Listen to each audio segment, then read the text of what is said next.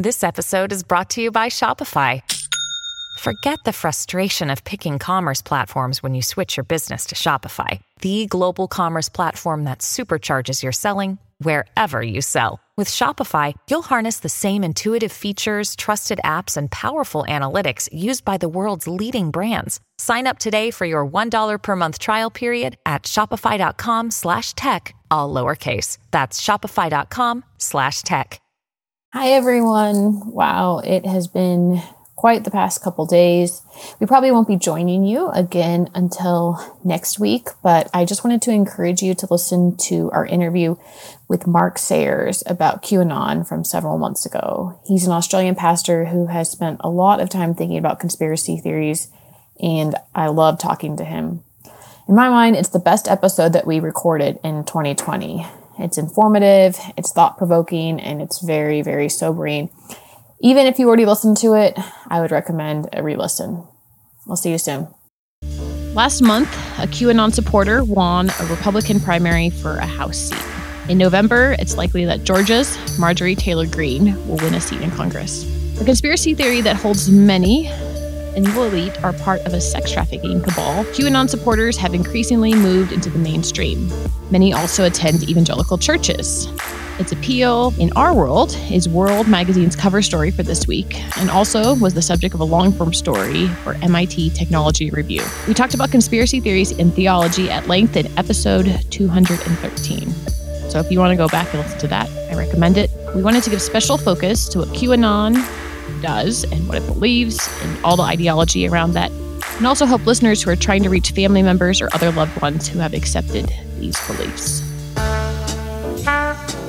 You are listening to Quick to Listen, where we go beyond hashtags and hot takes to discuss a major cultural event. I'm Morgan Lee, digital media producer here at Christianity Today. And I'm Ted Olson, editorial director at Christianity Today.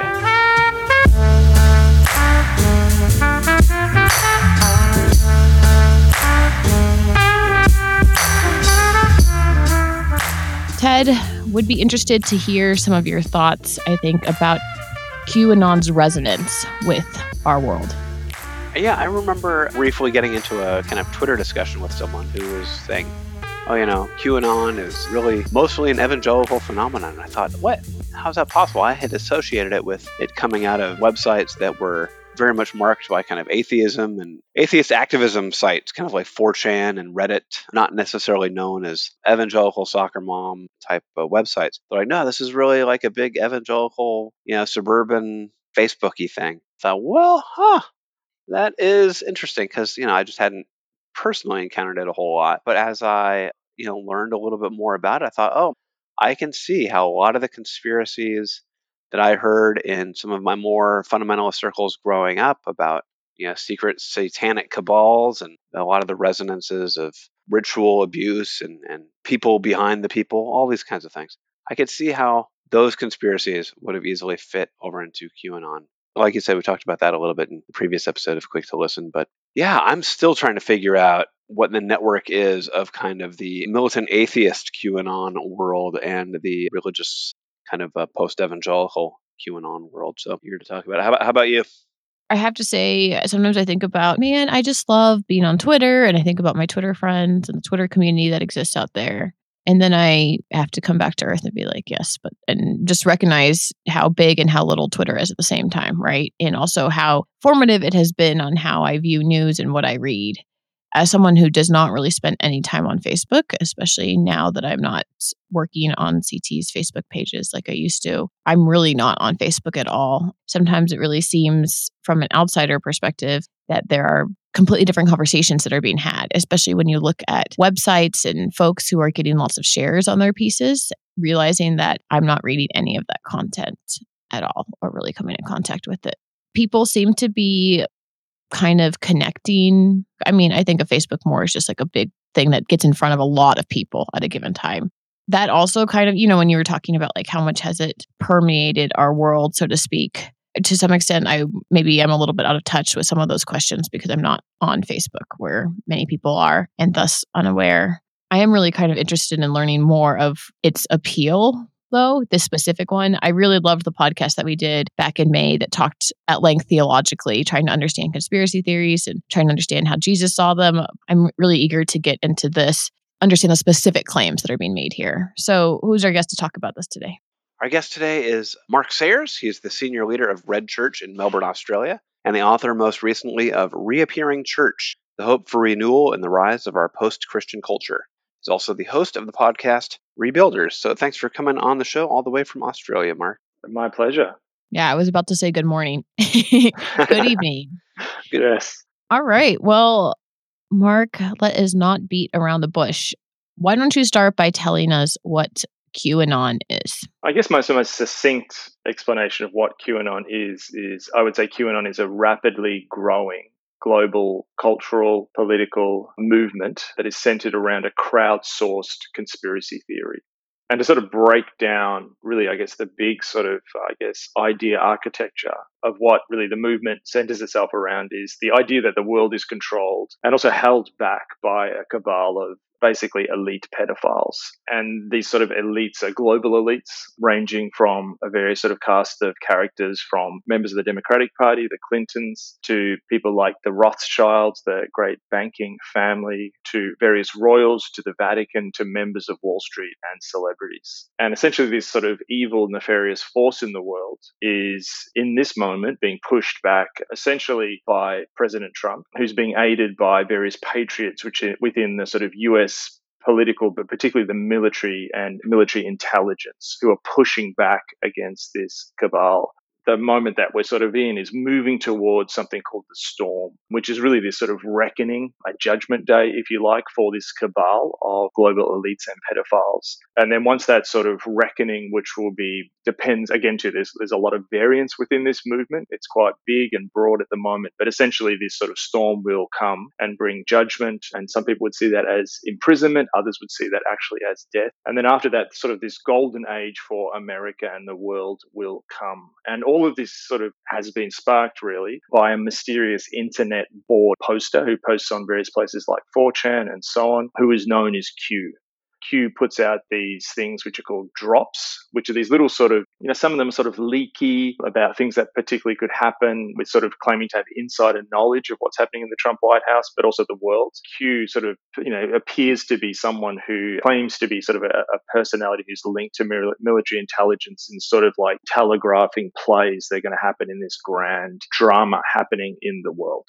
Now, is this something that it precedes things like the Jeffrey Epstein arrest and some of that stuff? Or is it something that was it accelerated by the Jeffrey Epstein arrest? I'm wondering, a lot of these things require some sort of truth, like universally agreed upon truth, to kind of really catch. And I'm wondering if this was something that was how the kind of high profile Jeffrey Epstein case, where he did have this kind of elite group of people where he had procured young women for sexual abuse. I wonder if there's a connection between those two stories.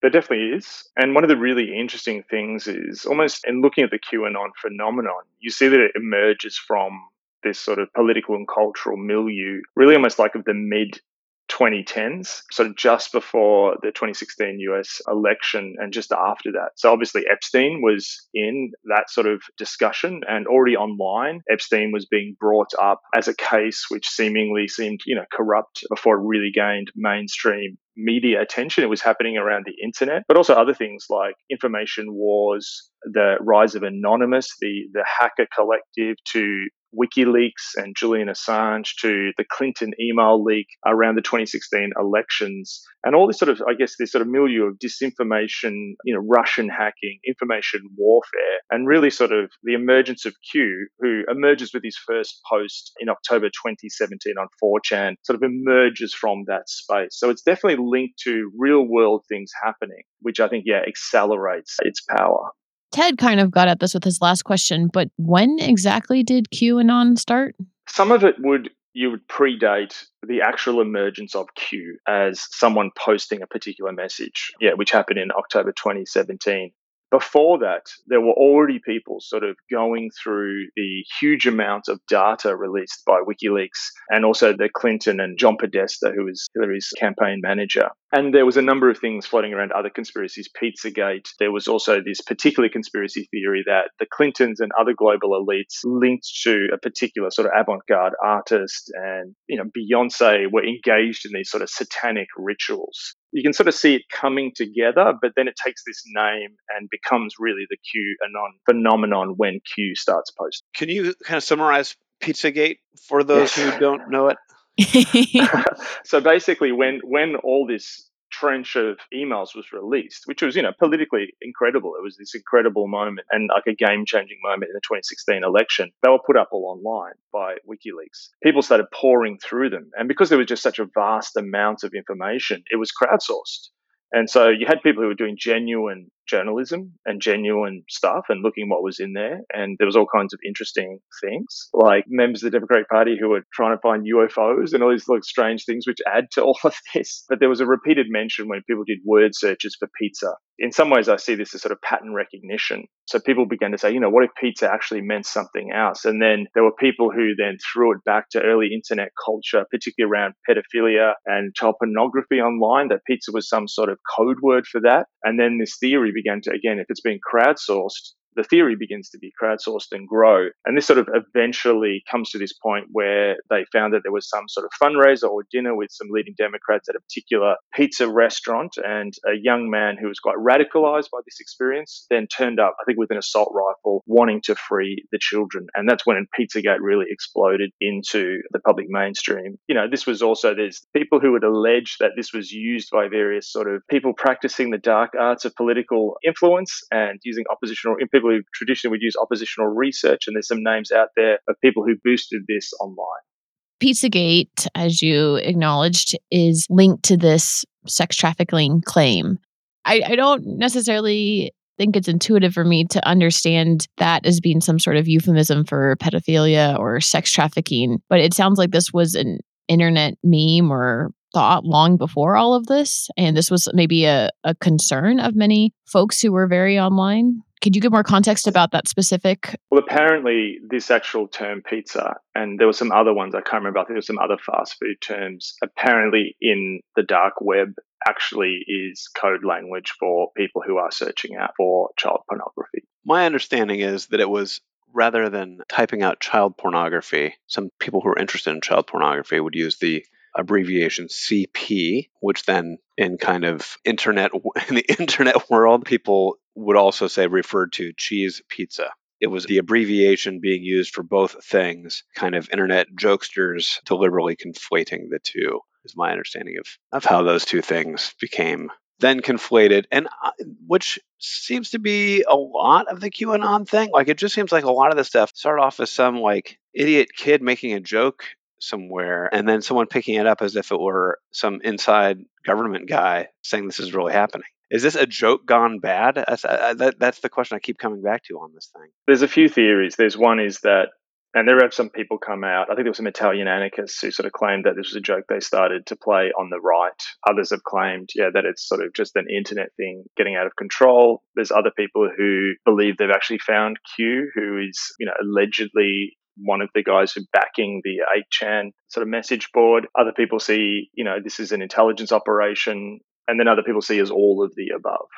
What are the claims that QAnon is making that are specifically attractive to Christians? Because obviously there's many political claims that are being made here, but theologically, what are you seeing? If you look back over the last sort of 10 plus years in the evangelical church, there has been a serious justice effort to free people from child trafficking and sex trafficking. So there's an element that people are already interested in those things. This would be attractive to them. Also a real sense that there is high-level corruption in the world, particularly after the global financial crisis. And for people who may be living in areas where they felt that they've been ripped off, in a sense, by a disconnected elite, there is a resonance with that is a story which explains their experience of the world. I think there's also a sense too where, particularly for American evangelicals, there's a consolation of returning to a time of national greatness when America feels as if it's in decline. And there's also a sense that as America feels that it's divided, there's one of the things about Q is that it really, they have this sort of saying, where it's like this unifying sort of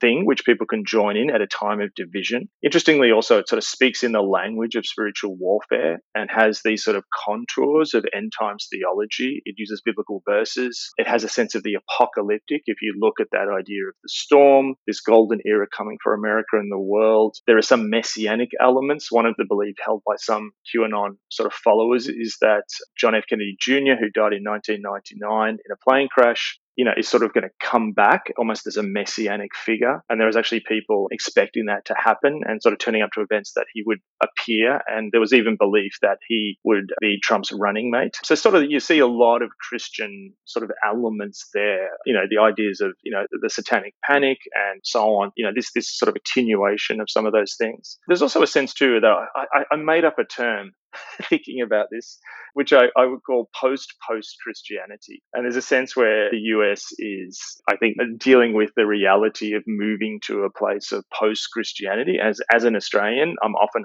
asked, will America become more post-Christian like you are in Australia or Europe? But I see something emerging in the US which is very different to our post-Christianity or even European post-Christianity, which is much more religious. It's really interesting. So there's an element that it's almost a secularization of spiritual warfare. So it's all this stuff like, yes, there's a satanic elite, but instead of captured in, say, a book like Frank Peretti's This Present Darkness, it's politicized. So instead of these, spiritual strongholds over places, it's actually, members of the Democratic Party or the British royal families. And I think also at a time of hyper politicization of everything in American life, it offers a way, an interface between the spiritual experience and the political experience for a lot of American Christians. What's interesting too, I think it's providing a unifying space during COVID. And there's a sense where there's been an acceleration of disconnection from being physically in church. And a lot of people got online and almost been radicalized or discipled in this. So it's sort of a post-embodied, post-Christianity. Yeah, I definitely am seeing that. And I'm wondering, in some ways, I see that it's baked into some of the evangelical undercurrents. There is a little bit of an evangelical resentment of elites that this can help to play into. But I am wondering about the turn here towards a little bit more cult-like behavior. There was so much antagonism among the kinds of Christians that would be attracted to QAnon. I just hear something like, there was kind of this thought that JFK would be Trump's running mate, and think, that sounds completely bogus. These kinds of evangelicals did not like JFK. Are there multiple QAnons, or is there kind of multiple facets of this theory where some of them are, more evangelical friendly and some of them are more weird atheist kid in a basement friendly? Yes. I mean, that's been the most fascinating thing for me. So I think it first came onto my radar, something I'm observing in the United States, seeing it connected to Republicans and evangelicals and, following a predictable pattern. But I think it really began to hit when I began to see it in Australia and see it not amongst evangelicals as much as other communities. So in Australia, it's growing very fast amongst New Agers. It's also growing very fast amongst the anti-vaxxing community in Australia. It's also growing amongst some ethnic communities in Australia as well. The thing I'm becoming really fascinated is the incredible rapid radicalization of people getting on board with this. Last week in Berlin, around 38,000 people protested against the lockdown laws, and many were wearing Trump t-shirts. Many were wearing QAnon signs. Around 300 of that group attempted to storm the Reichstag. Some of them were far right.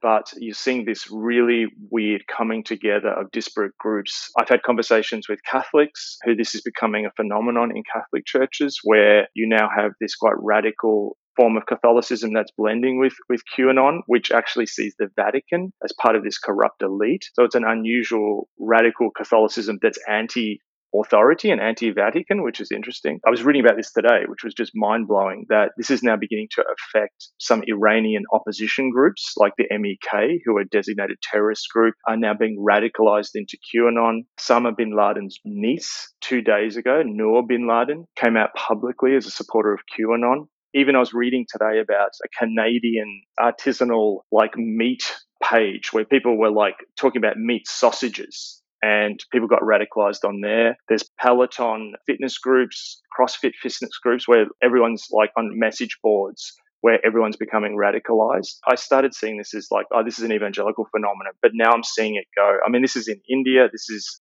reaching Japan. You're seeing protests on the street of Japan. This is going at an incredible speed, where I think you're seeing a really interesting new phenomenon. The weird bit of it, like that question around the atheist bits, seeing Berliners with Trump t-shirts and Bible verses blows my mind.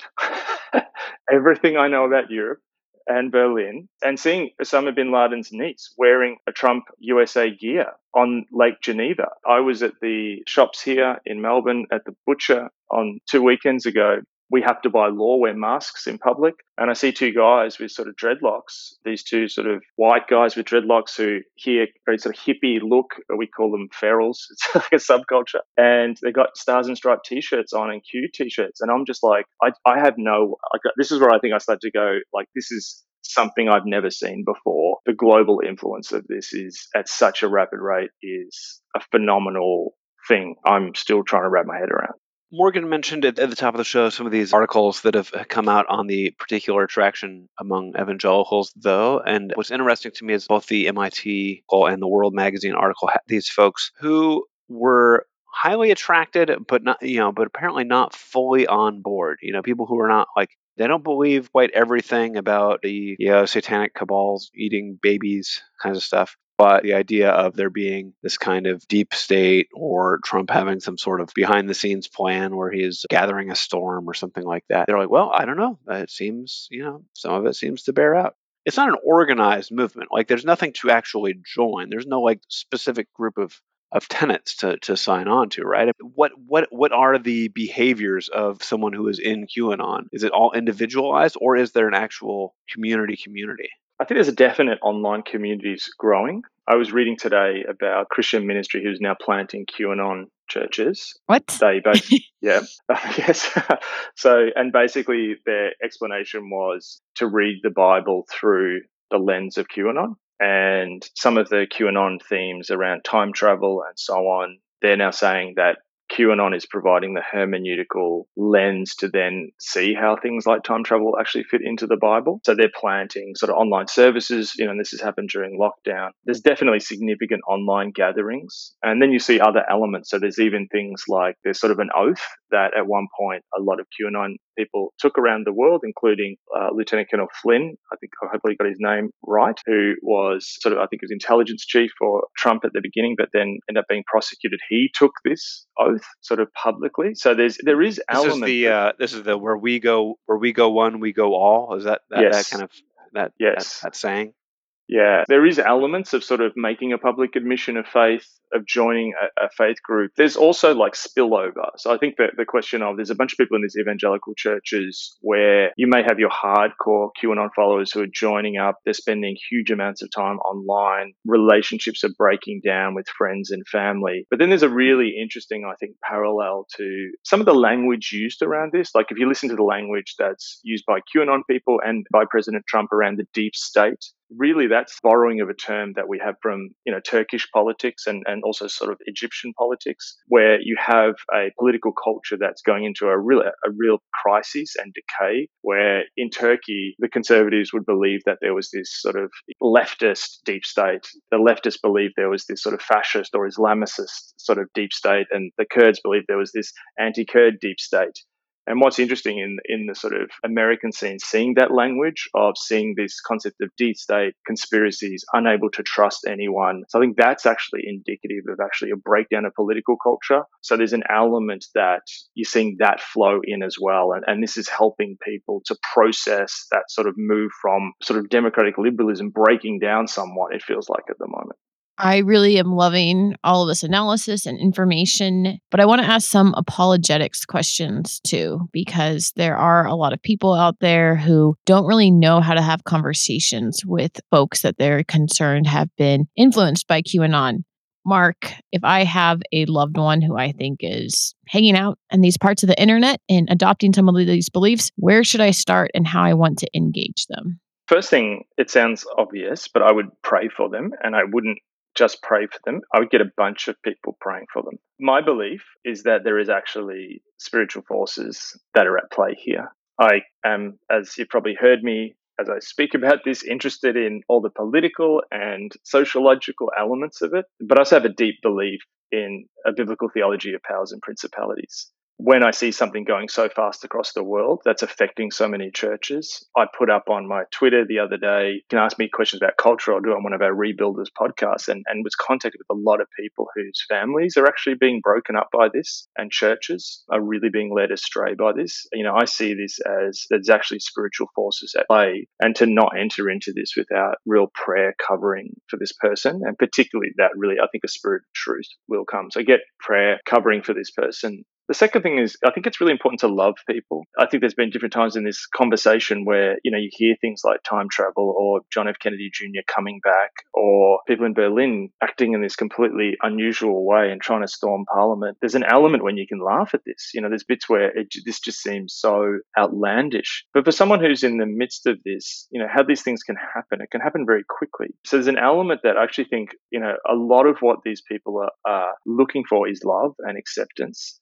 I think that fact that this is accelerated during COVID, when so many people have become disconnected, that a lot of these people, I think, are finding a sense of meaning in these online communities. I think also we're in a moment where it's really hard, particularly I think in American life especially, to talk about what you actually really feel. There's an element of cancel culture and people are afraid and everything's so politicized to go into a space where you then can share without fear of judgment. I think for people who are loving people like this, that's part of their fear. That if I shared this with you, you're going to think I'm nuts. And you're like everyone else that's gone crazy in culture is how they see it. So I think loving people, not mocking them. But then I think also there's just an element of asking Socratic questions. So in a sense, very gently putting the burden of proof back on people. Like, I'm really interested in that idea. Can you, share some more? Because I'm struggling to believe that the government could organize something that big. Help me out there. So in a sense, engaging with the person, but doing that in a really loving way. In our broken world, it can be hard to see how Jesus is at work making all things new. That's why every day, CT testifies to the reality that Jesus is alive, transforming his world and bringing his kingdom to bear through redemptive storytelling and global reporting. Whether it's a pastor in Brazil who uses CT in Portuguese to lead his ministry, or a young believer who wants to think biblically about our culture, CT comes alongside believers to illuminate what it looks like to follow Jesus in today's world. Jesus is transforming his world. CT is equipping his church. Give a gift of $20 to provide 150 more people with redemptive storytelling, global perspective, and thoughtful podcasts. Give now at morect.com/equip.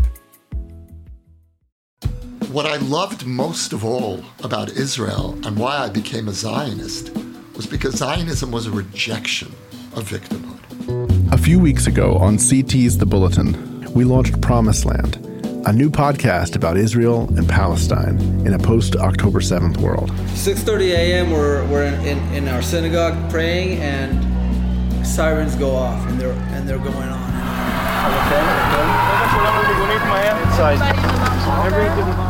Based on interviews and conversations captured on the ground in Israel last November, it's an exploration of the spiritual, political, and historical roots of the conflict.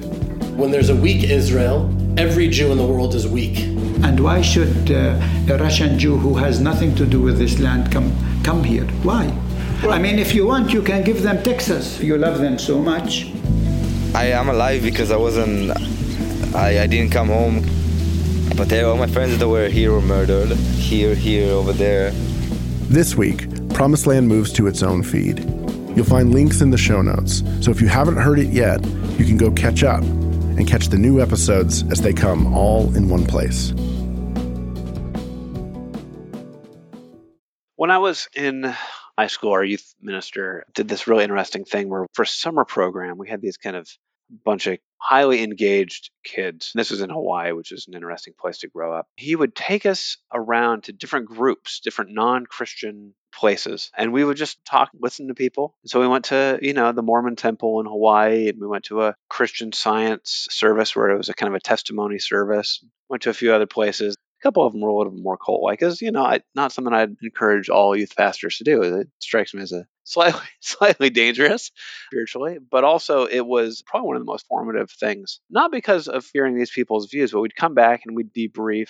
at some length. We'd go in kind of knowing what these various groups believed. Then we'd come back and debrief, and a lot of it was, what do you think about this? What did you hear that sounded interesting to you? We would kind of get cranked up about I can't believe that they would think this. The stuff that we found kind of literally incredible. He always had this interesting turn of the question back on us and say, so how is that different than if someone came into your service and heard things you were saying and would say that's beyond belief, especially when we went to this Christian Science testimony service, and we just had a hard time believing when we get into Christian Science, but just things that we were like, that just seems like framing the facts to fit your view of what happened. It's like, how is that different than when people give testimonies at our church? How much we think of this as kind of a dangerous cult? How much do we think of this as kind of a new religious movement? How do we think of it as kind of an alternative religion? If we have a loved one who's starting to watch YouTube videos on this kind of thing, how worried should we be?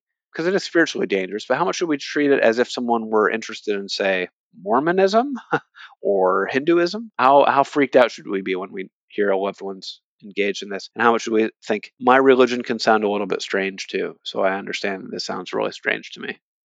As I looked at it, I began to see it less as a conspiracy. I mean, there's an element still would call it a conspiracy theory, but it's really a new religious movement. And I'd almost put a new religious movement in. I wonder if it's the first internet religion. It's not the only one out there. There are other online internet religions growing and other conspiracy theories flying around. This is just one of them. But I think there is some concern in it. We have seen this spill over into real world violence. There was a man who basically sort of went in an armored truck on the Hoover Dam. There was another man who became radicalized and tried to kill the Canadian Prime Minister, Justin Trudeau. There's an element, if you've got groups of people, again, the Berlin example of, people trying to sort of storm the Reichstag, and some of them were Reichsburgers or far right sort of people. But the fact that it's sort of in this milieu of borderline far right thought. Now, it's interesting. I don't think a lot of people are going into it, but part of the sort of history of some of the thoughts that are on display here, there's a sense where I can understand people concerned about child trafficking, but there's a very, very old and really horrible idea which goes way back to the early Middle Ages of something called the blood libel, which goes back to the idea that in Europe some Christians it was really a slander that Jewish people were drinking the blood of children. And that somewhere there was this, think about Jewish people, often maligned as sort of a global elite. That's one of the sometimes dog whistles used about Jewish people. And why did they often work in finance? Because in Germany, Christians stopped them from working in other industries. That was the only industry they could go into. And then they were attacked for that. And all throughout the Middle Ages, we saw the blood libel often turn into pogroms. That spread into the Islamic world.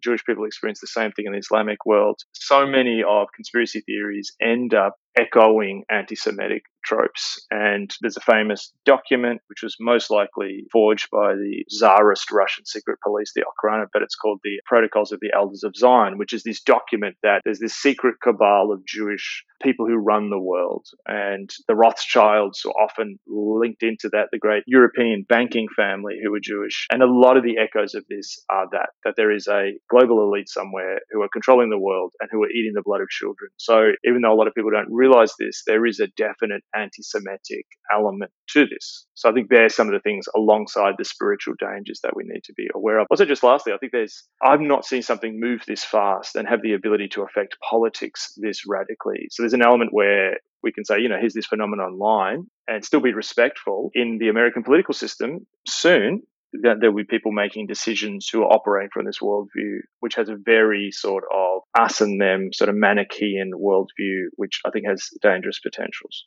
I still wonder how much of this is people seeing what crazy things they can throw out there and have people believe them. Even the people who are, joining the government, I wonder if they're like, QAnon is useful for me to say that I believe so that I can get elected versus people who actually believe it. This goes back to the, you're mentioning the blood libel, which is definitely, there's echoes there. There's echoes, like we said, of the 1980s, satanic panic, where people thought that all these kids were being abducted and sold into satanic cults. There's a lot of these things in these, Jack Chick tracts I grew up with, those little cartoony evangelistic tracts. Those were so full of crazy conspiracy theories about powerful elites and people in the churches and in the government conspiring.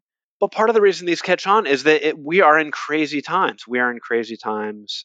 There are echoes in reality as well. So, when I was reading a little bit about the QAnon believes there's people, drinking babies' blood because it will make them healthier. It reminded me of the stuff I was reading in, like Wired magazine and MIT Technology Review and these other places about these startups like Elvian that are trying to take, young people's blood, literally, like the therapeutic potential of young blood, where they're taking young people. Now this is like, like 18 to 21-year-olds, pumping that blood into older folks to try to get, these rejuvenation powers. In theory, there might be some sort of science behind that. But I'm like, if you're reading about startups making millions of dollars of investors to kind of like go seek out young blood, so that as part of these billionaire Silicon Valley guys who think that having younger blood in their system will help them live longer, stuff like QAnon does not sound insanely crazy. It sounds like, yes, I have heard that there are billionaires who want young blood. And it's part of the reason why the QAnon line of, go research this for yourself, where as you start researching falsehood, there are enough whispers of similar things that are happening in truth. I could see how this could become very, very insidious. But as someone who wants to help our loved ones kind of come out of this, it does seem like trying to convince them out of it is going to be a hard road. Do you think it's harder to pull someone out of QAnon than it is to pull someone out of Mormonism or Jehovah's Witnesses or some sort of more mainstream thing that sounds like Christianity but isn't? The difference with the internet is speed.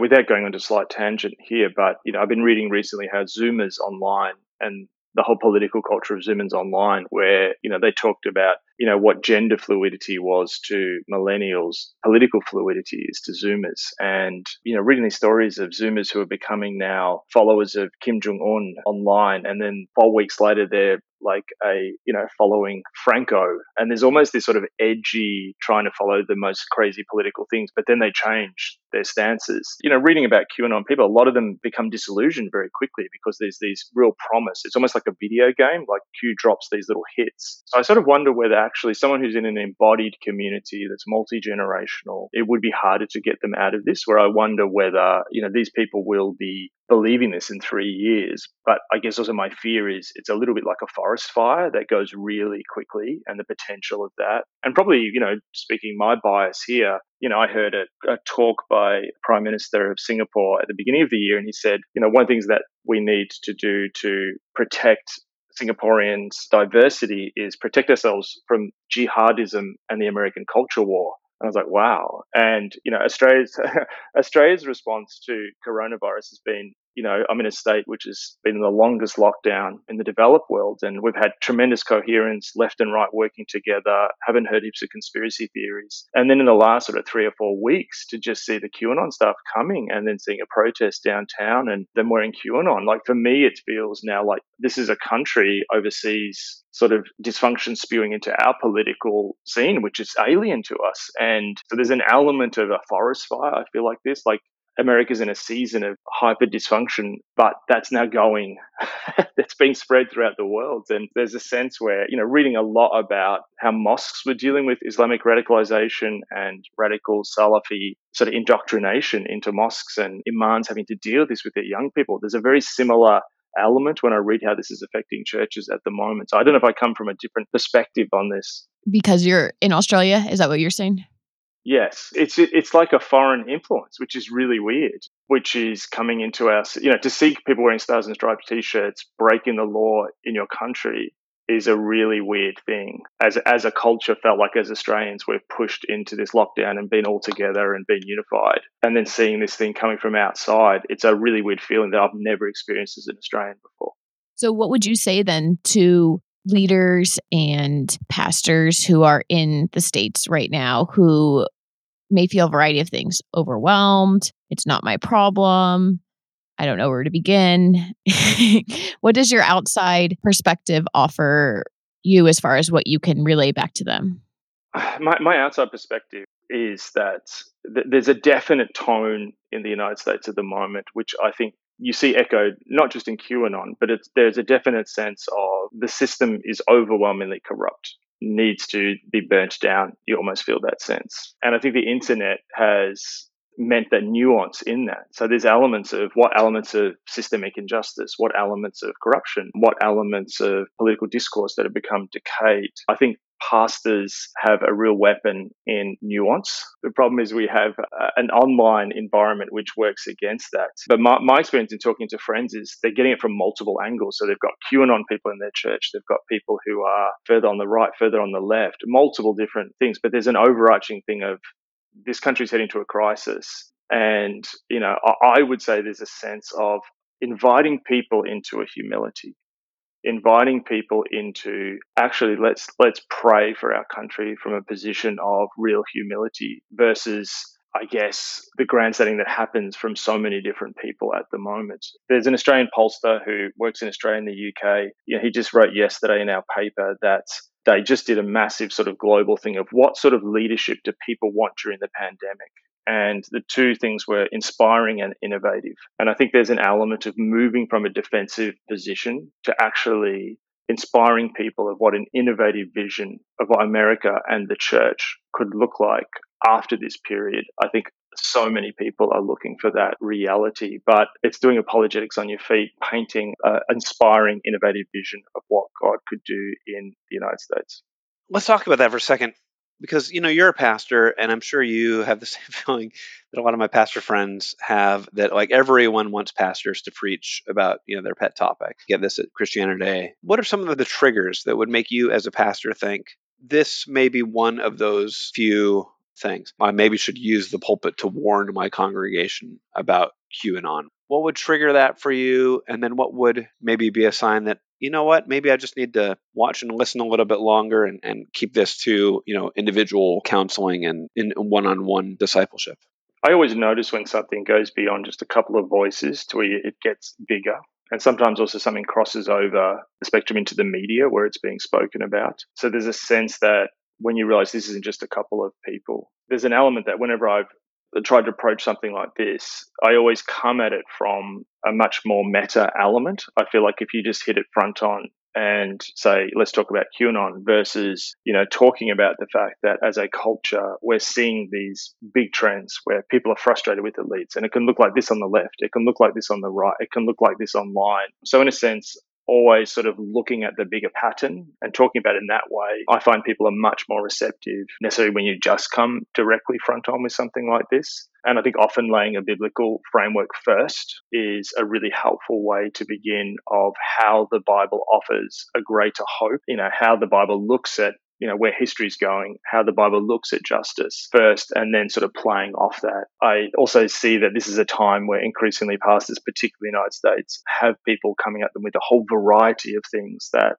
they want them to address. And I also, hear the exhaustion of lots of pastors of how do they get across all these things and be an expert to all of these things as well. And I think there's also a time for humility in pastors to say, hey, I'm not an expert on COVID-19.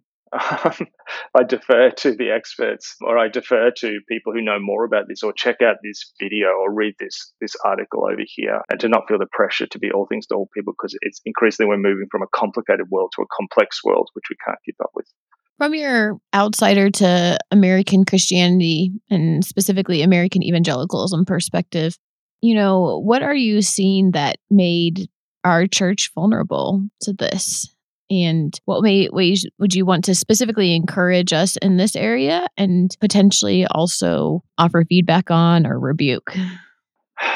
I know as an Australian, I'm a minority as a Christian. The first church in Australia was burnt down. I've never expected to have power as a Christian in my country. In all the COVID stuff that our government, so we have these weekly press conferences. Every week, the government will talk about, this is happening, and they're really good at communicating, and it's great. But it's always, so this is when you can get back to the football. This is when you can go and get a coffee. And we have to go and find, Appendix 27 of what that means for religious services. And that's just how it rolls in our country. My sense is that what America is going through is a shaking of cultural Christianity. My friend Dave Kinnaman did, the Connected Generation report for Barna. And, one of the things that I found really interesting is I've always thought of America as a much more Christian culture than Australia. And in that breakdown of millennials, they had those who were resilient disciples and those who were habitual Christians. What I found so interesting is the number of resilient disciples who are those who follow the Bible in Australia is almost per capita is almost the same amount as in the US. The difference and the reason why the American church is bigger is there's a heck of a lot more habitual Christians or cultural Christians. And I feel like what's happening is you're going through an intense shaking of those people off. I don't have many of those people in my church. So in a sense, I'm freed from a lot of that. I realize that in the post-Christian society of Australia, I'm building a remnant church. I'm looking for those who really believe this stuff. The average young adult at my church has no Christian friends. There's this sense where I think you guys are coming into this space and it's scary, and there's a sense of loss of power. There's a sense of a loss of position. I think even the response to COVID-19 of some churches has been, is this more about a response to COVID-19 or is this actually about pastors who are afraid of actually losing that pulpit? I knew when COVID-19 hit, I lost a lot of power. I said to my people, you've got the ball now. I'm just here to cheer you on. You're doing church in your homes. We haven't met since March in congregations, and I don't think we're going to meet this year, well into next year, possibly till a vaccine. To me, that is a handing across to the New Testament vision of the priesthood of all believers. I believe there's an invitation in front of the American church to step actually into a redemptive, humble moment, a moment of actually hungering after God because you don't have things of the world, you don't have power and influence. In Australia, we have a political system where the church is often forgotten about. But bizarrely, we've got an evangelical Christian at the moment who secretly will sort of do this prayer on his iPhone, which is almost hidden that no one sees. Australia is a great place to live. And Australia has a lot of the things that Americans would be afraid of, or Christians would be afraid of seeing happen in their culture. But hey, the church is here and there's great things happening. I see this moment for the American church. There is a reckoning. Maybe after COVID stops, less people will come back, but maybe actually those who really want it will come back. I feel like QAnon plays into a sense of people have lost power, so this gives them an explanation. But I think the Gospels are just often a much better explanation that actually is not the size of the church, it's the size of the God who we worship. So I have a sense that America is going to go through a reckoning, but I have a real hope. And my prayer, and I'm praying for America almost every day because I have so many friends there. I go there often when Australians could leave our country, but I have a sense that actually something will rise after this. And it's actually going to be a much healthier, God-focused church. A bunch of crazy stuff will happen between now and then. I have a real sense that there's actually a bunch of leaders out there who don't feel like they have a place or a position, but actually currently are being prepared for the next season that God has in the United States. Thank you, Mark, for offering those thoughts. You had mentioned a couple minutes ago about pastors deferring to experts on these things. Are there any places that you might point people to in terms of resources when it comes to talking to other folks about QAnon?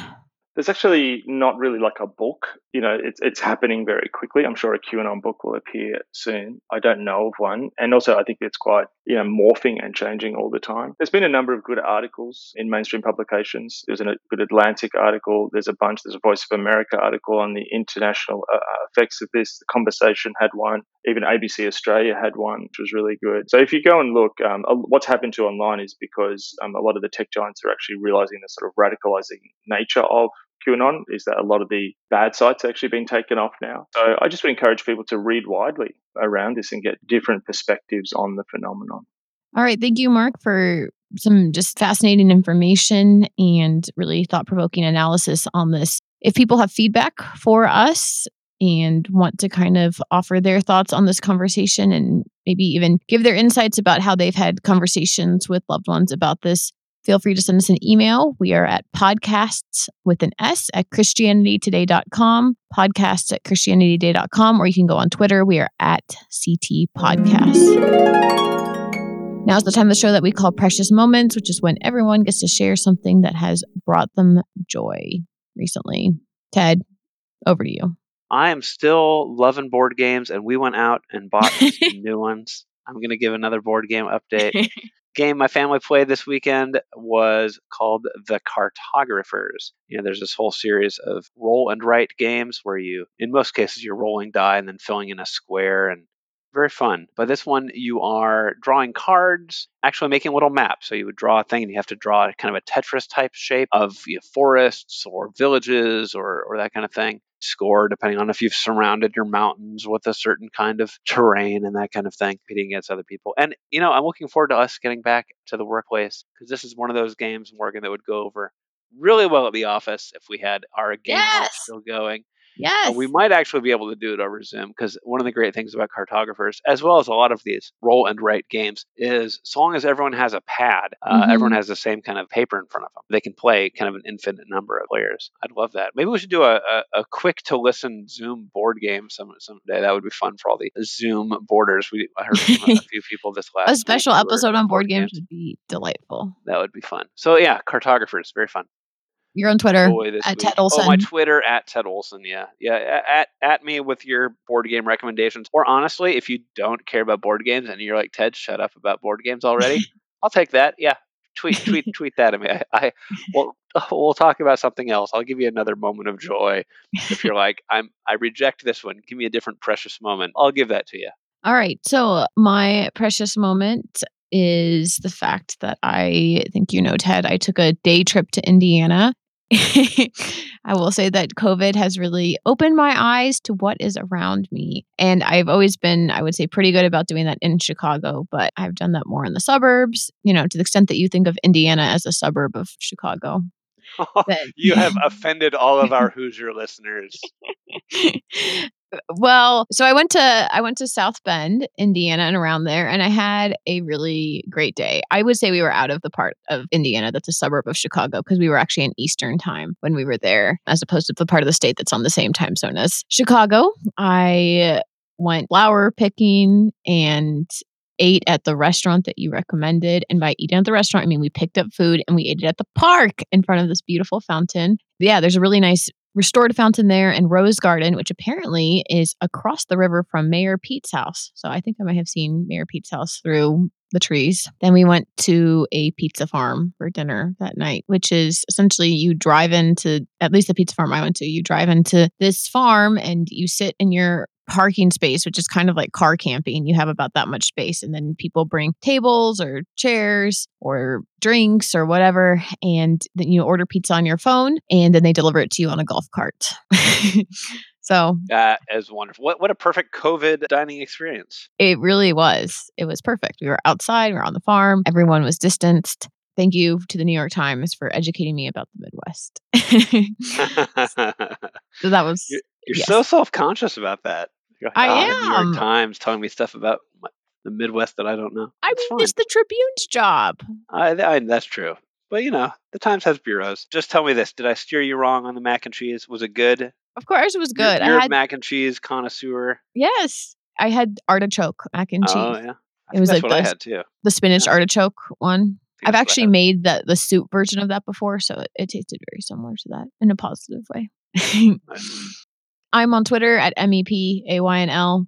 Mark, what was your precious moment of the past week? I'm very jealous hearing these stories of traveling. I'm currently unable to go further than 3 miles from my home and can leave my house for 1 hour a day of exercise. So that's the longest. Thank you for the perspective, Mark, actually. I can only walk with one other person from my family. I can't go far and I can't do much. All restaurants are shut, workplace shut. I can't go papers if I had to go and do something. And so it's pretty bare bones, but actually God's been good in the midst of it. And the one thing that I've really appreciated is just the incredible sunsets and sunrises that we're getting at the moment, which I would always be busy and doing stuff and not noticed. And tonight was just absolute next level, sort of Monet painting in the sky. So that is my precious moment.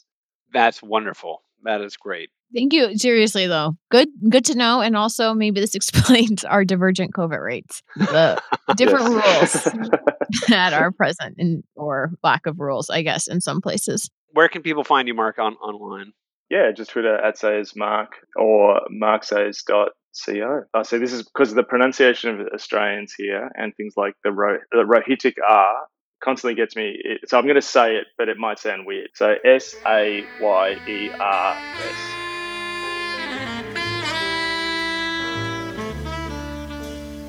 Thank you, everyone, for listening to this episode of Quick to Listen. It's produced by myself and Matt Lindor. The music is by Sweeps, and the transcript is done by Bunmi Ashola. You can find this podcast wherever you get your podcasts. If you end up going on to Apple Podcasts, please rate and review the show. We truly appreciate it. We also appreciate all the feedback that we get from all of you listeners who email us and have really shown that you listen to the show time and time again and hear what our guests have to say. And thank you for those of you who send in constructive stuff. Truly appreciated. Thank you again for listening to the show, and we will see you all next week. Bye.